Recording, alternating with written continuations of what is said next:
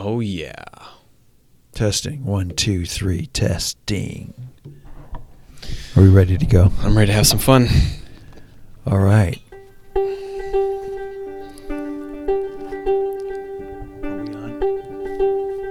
Are we on? We are on. Oh, yeah.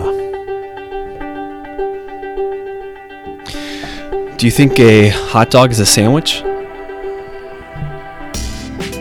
No, but I love them anyways.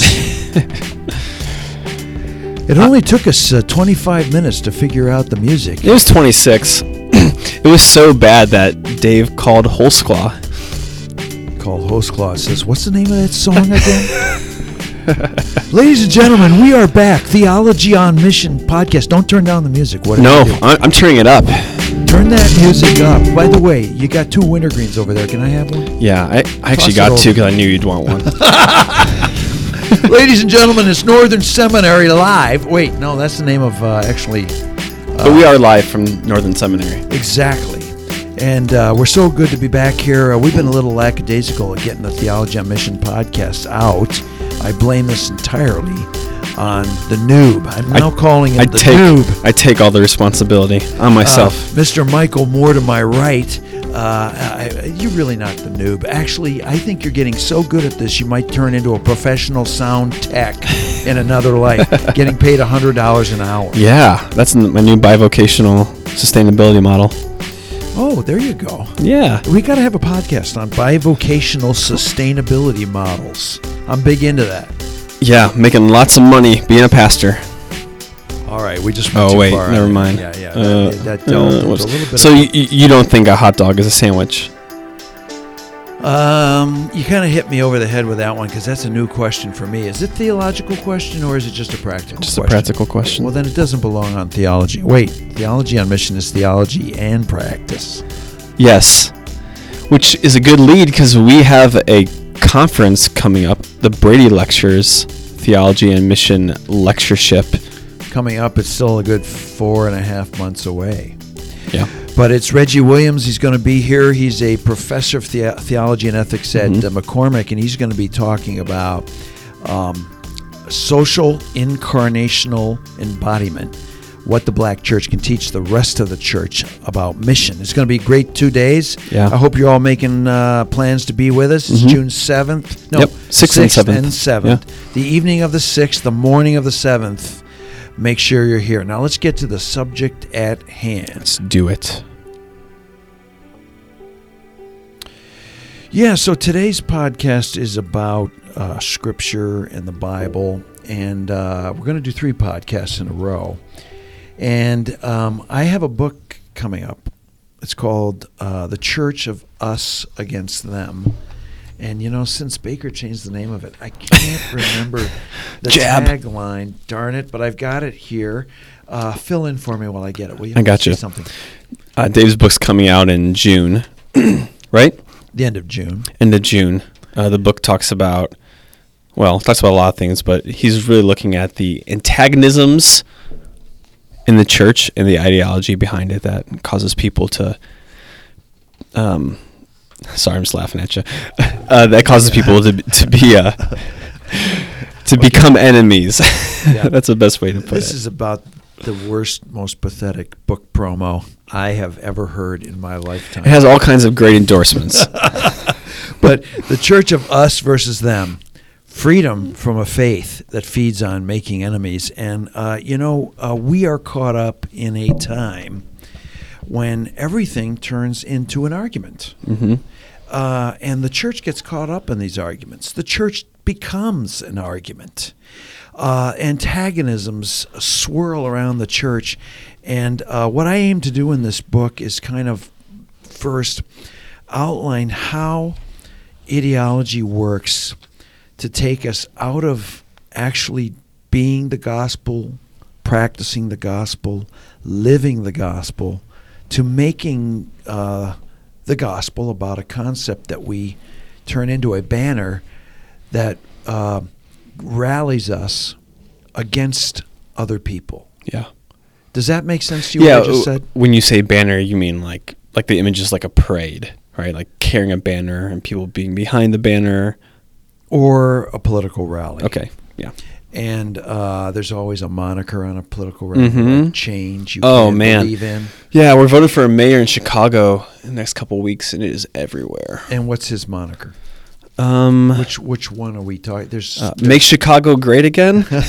okay, but that does illustrate how "Make America Great Again" turned into a moniker. It's actually secretively got a lot of content. It arouses anger and antagonism against people who stole America from us. Right. And since us is mostly white people, and hearkening to a time when America was great, supposedly, 60s, 50s, 70s, when we had these kind of jobs and this kind of and these kind of people. Yeah. And so what happens is a banner becomes a moniker, or what I call in the book a signifier, and it rallies us against other people. And this happens all the time in the church. Yes, and one of the ways it happens is with the Bible.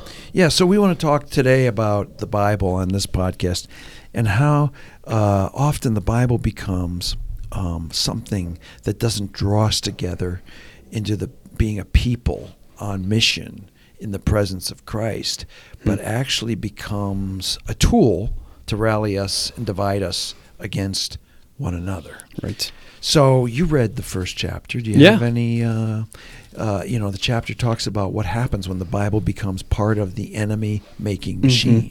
Yeah, you talked a little bit about the history of the modernist fundamentalist controversy. Short little history.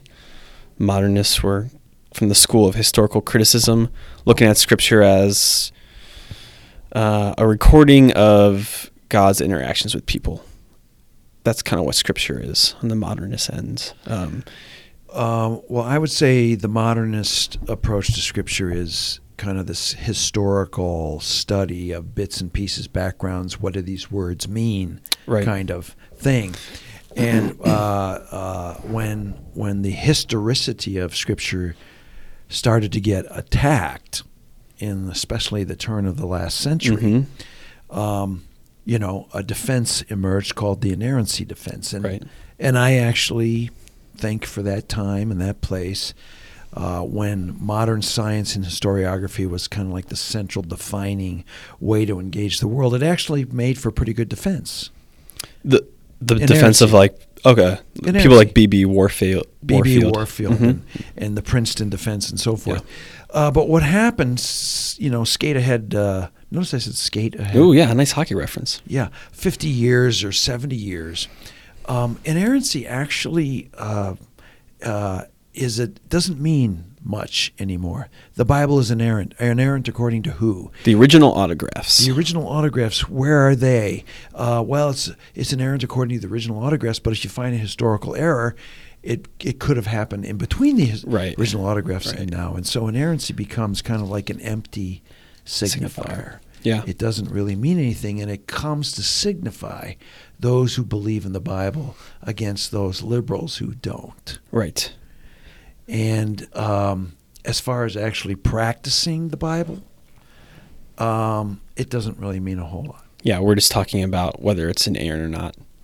Yeah, so in that chapter, I try to talk about how maybe inerrancy isn't as common of an issue, although surprisingly it keeps cropping up.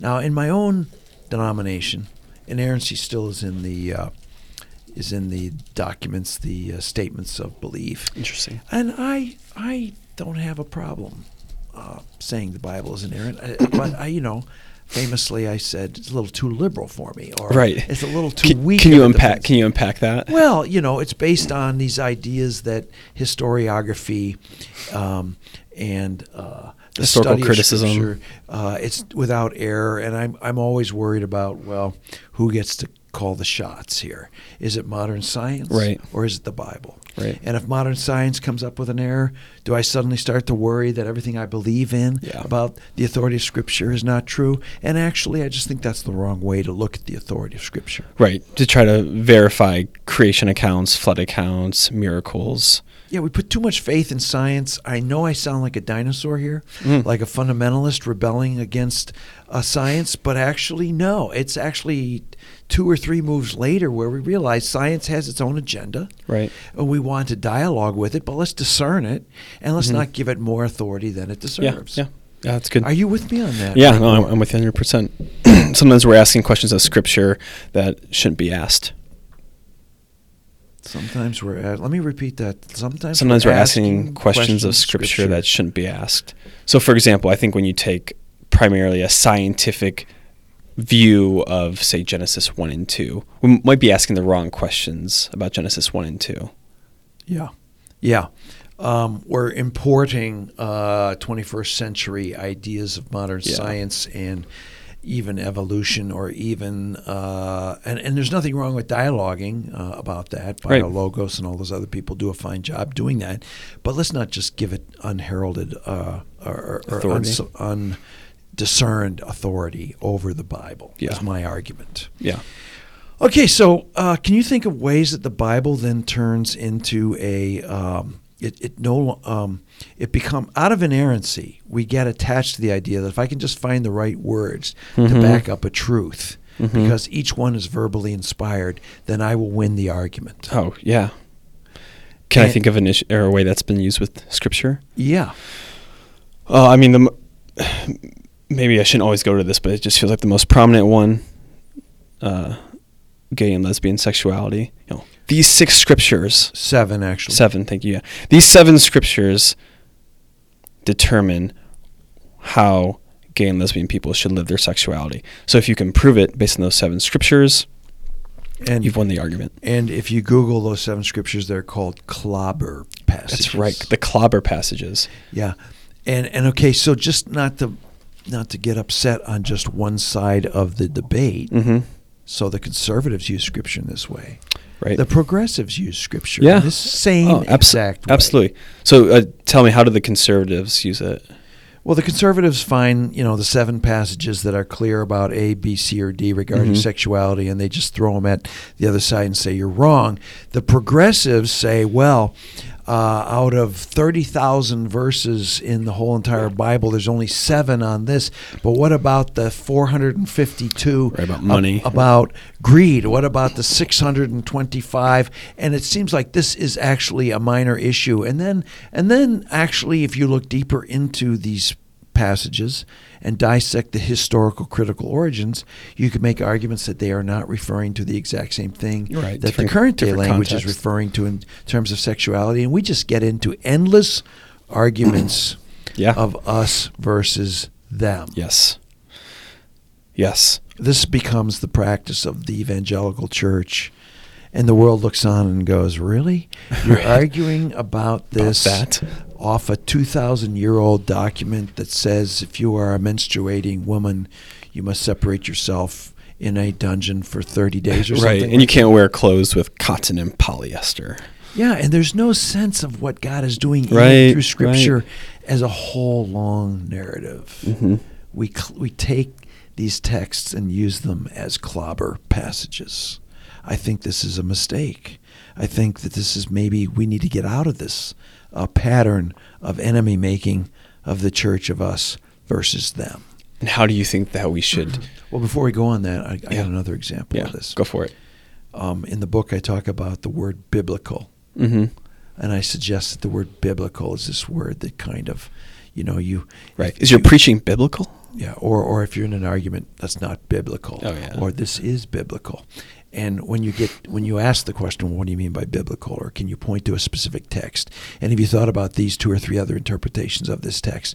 We never get there. Instead, biblical becomes this empty signifier for the inerrant Bible, basically, that says, hey, I've got the Bible on my side. Right. And it shuts down the conversation. Right. Yeah, it becomes a way just to tell the other person to be quiet. And so somehow the Bible has gotten pulled into what I call in this book the enemy-making machine. The enemy-making machine. It sounds like a movie. Sorry. Enemy-making machine. 2019, Mike Moore, producer, Dave Fitch. What would I do in that movie? Yeah, I think you'd narrate the trailer. I'd do the trailer. Yeah. Enemy making machine, but you're saying the enemy making machine by the enemy. That's a good point. Like in the enemy making machine, what I'm really trying to do is kind of popularize what I've learned through the study of ideology and the critique of ideology, and how ideas work to gather people into groups against groups and keep people locked in to particular ideologies, never get taking care of the problems of a sociological group on the ground. Was that too? No, it's great. Did that make sense? Yeah, enemy making machine. Yeah, and so I feel like the church gets caught up in the enemy making machine.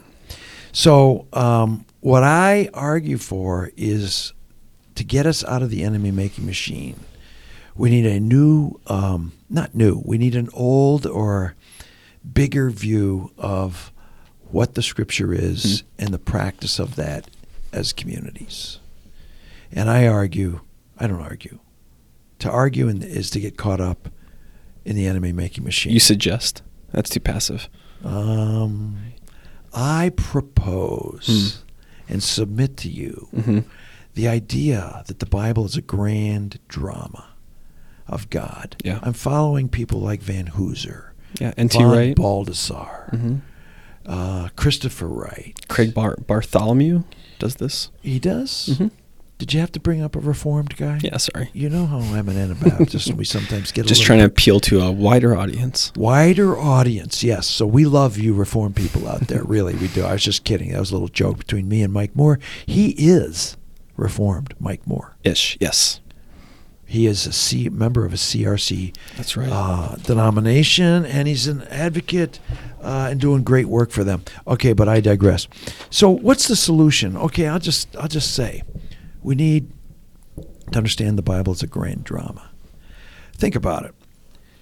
No one really starts an argument by telling a story. Yeah, you're right. To tell a story is to unravel a great reality. Do you have that in the book? Sorry. And invite people into it. That's a good point. But to start an argument says, I believe in A for reasons B, C, and D, and your idea is not A. Right. And then the person who has not A says, your reason B, D, and E is wrong for this reason. And we go back and forth. Right. And it's an argument, and the struggle is to win the argument. To tell a story is to unravel a compelling reality and to invite others in. And when you are invited into the story, it doesn't mean you don't have any questions about it or you don't see any empty spaces, right. or actually you might have a counter story, but it's different than starting an argument. You're co-narrating a reality. Right. And I just believe understanding the Bible and proclaiming the reality that Jesus is Lord and inviting people into it is the dominant metaphor for how the Bible is to be understood and lived. Yeah. So you're suggesting or you're proposing that we move Scripture from being this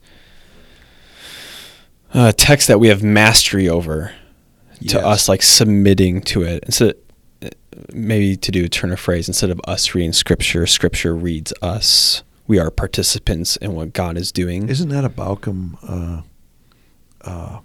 Say Malcolm? Richard Bauckham? Isn't that a Richard Bauckham? I don't know. Probably. What I just said was probably not the from Bible me. is Mission. It's a great little book. Oh, yeah. You remember that? Yeah. Great little book? Yeah. Oh, yeah. I think that was a quote from him. You stole it from him. Which means footnote. Which means Richard this was Bauckham. Plagiarism.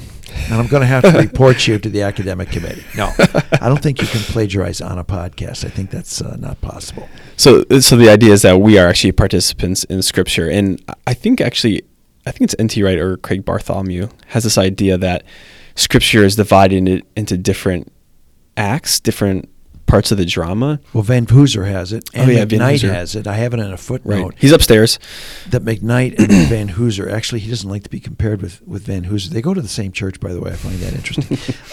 But they have different accounts of the story. One is a Reformed, one is a more Anabaptist one, where the kingdom is more central. And, 1 Samuel 8 and that debacle is more central to the first act, whereas it's creation,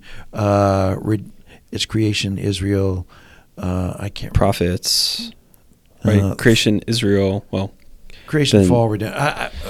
Folks, there's a lot of different parts of the I drama. have it in a footnote right now, but it might take me a while Yeah. to find it in this manuscript. But our part in this drama is that we know where the story is going, and we are in the act of the church. So we are continuing the drama that Scripture narrates, and we know where we're going with the eschaton. So we are called to faithfully continue the drama of God in Yes. a way that is coherent with what happened before us and where we are going. Yeah, so I've been influenced by von Balthasar on this, Van Hooser to a certain extent, certainly Karl Barth on this, and understanding that the Bible is this unfolding of God in history, which means, by the way, that God comes into history, which means there's a progressive redemptive hermeneutic. That's William Webb, which means we can read it in a more fuller way than picking out texts and throwing them at each other. Now, how do we, as a people, participate and become part of this story? And that changes the way we preach, and it changes the way we read the Bible together. It's a whole new, I don't want to say whole new practice, but we recover the practice of reading Scripture together in our disputes. Yeah.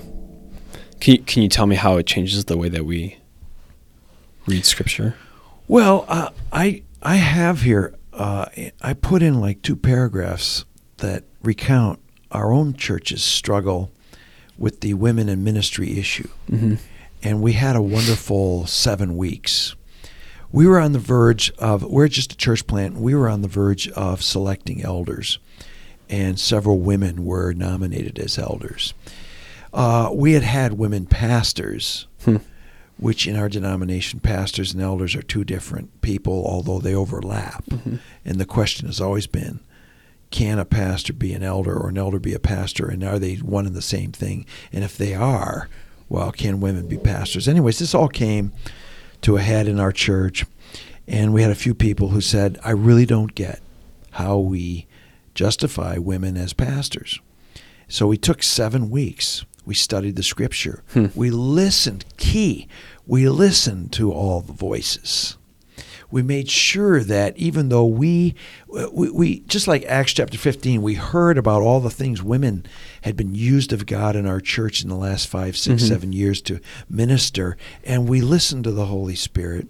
But most of all, we listened to Scripture, especially those texts which were difficult texts, and we listened to each other and how we interpreted them. Right. And it was at the end we took not a vote but a consensus taking time, 1 to 5, and there were 5 is you're totally agreeing on it. 1 you have absolute, this is evil, this is of Satan, I cannot go with it. Right, there was no 1s.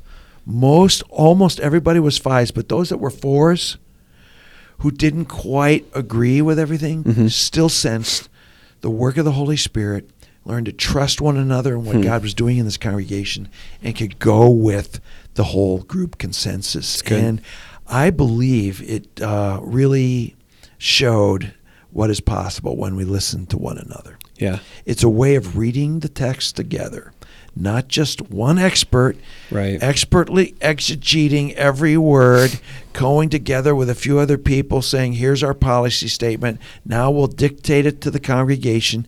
We will take a question and answer, but in the end, if you don't agree, leave. Right, we're going to make up our mind without you.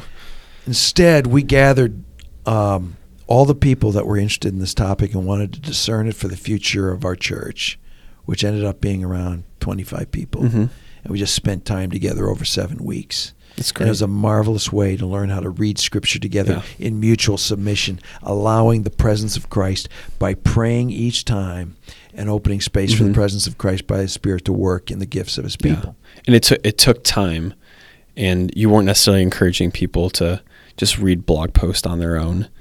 You were encouraging them to be in community with each other and to read and to listen to each other. Certainly okay to read blog posts, especially if they're mine. Certainly okay to read books. Certainly okay. But when we gather together, we mutually submit one to another and listen to each other and read the text under the lordship of Christ as God's working in this people. So anyways, I just think there's a way to look and see and understand the Bible and affirm its authority and live under its authority Right. that does not turn into an us versus them. Can I tell you how I was taught this at a young age? Yes, and we'll close the podcast off with this. So when I was in pioneer clubs, which is also like Awana, we were taught when we would do Bible study, we would get all the chairs in a circle, and they would always make sure that there was an empty chair in the circle. And it sounds pretty corny, but the empty chair was there for Jesus.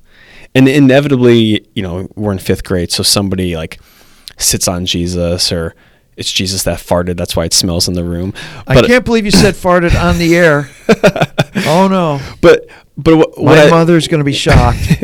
What I love about that image, even though it's a little corny as a 10-year-old, is we are recognizing that now we're reading scripture. We're going to pull up a chair for Jesus because Jesus is present, and we're making space actually in the circle for Jesus, because when we were reading a scripture, we believe that Jesus is manifest by the power of the Holy Spirit and there to help us discern and to listen to each other. Yeah, I don't know about you, but Alexander Schmemann has taught me much about the sacramental nature of opening the text and proclaiming the gospel. Yeah.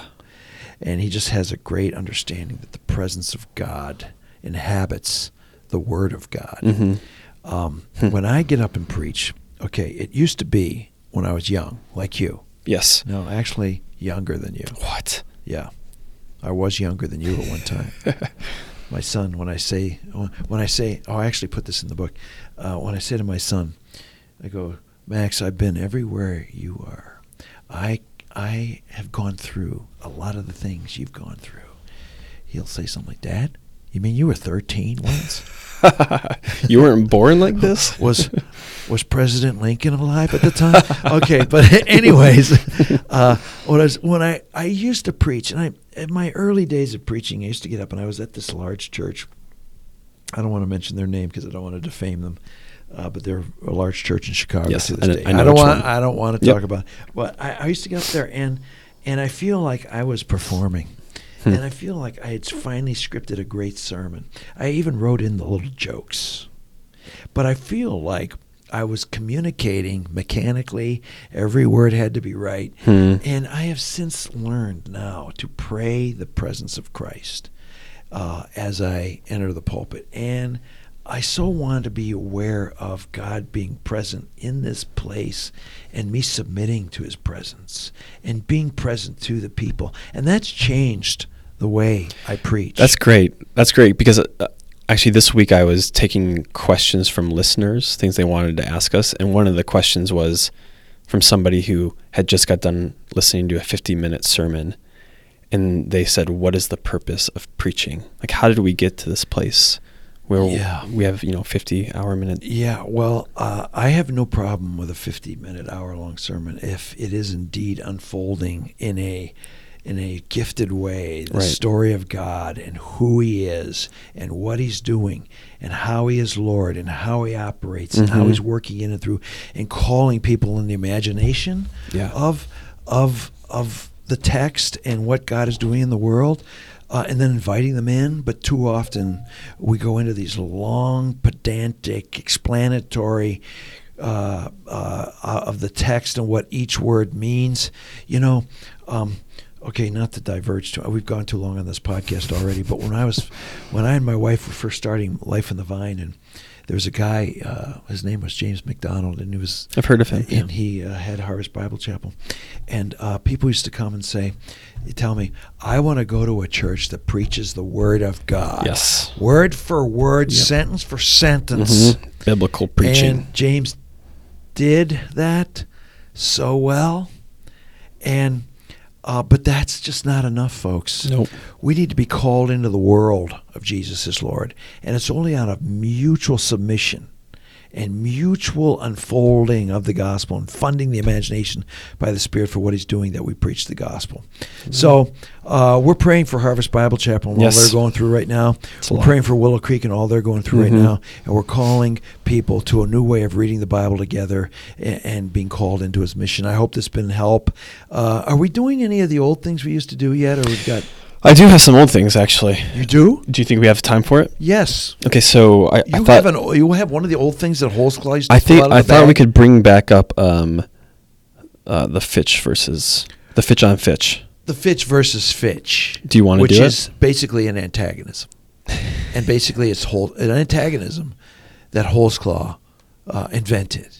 So if you read The Church of Us versus Them, Freedom from a Faith that Feeds Enemies, maybe he wouldn't be doing it anymore. Right. Well, he'll have to read it here in June when everybody else gets to read it. But what Holsclaw used to do is he used to find a social media post from Dave and have him kind of riff on it. I decided to do a little bit of time travel. Ooh. Yeah, so this is circa December 15th, 2011. Are you kidding me? Yeah, so... I feel like I was young back then. Yeah, I know. I was good looking back then. Here we go. Okay, let's Here we not go. take it too far. Pulled my son out of hockey practice half hour early to make communion. He asked why. I said, hockey means nothing without the Eucharist. I think I'm going to cry. Oh, God. I think I'm going to cry. That brings such warm feelings to my heart. Oh, that's good. One, because it's hockey. Two, because it's Eucharist. Or I should say, one, And because it's your son. Yeah. Eucharist. Two, because it's hockey. And three, because it's Max. But, yeah. We were talking about hockey. What were we saying just before the podcast? I can't believe the Blackhawks won 7 games in a row. By the way, I hate the Pittsburgh Penguins. They're going to be back, friends. All you Pittsburgh fans, you're going down.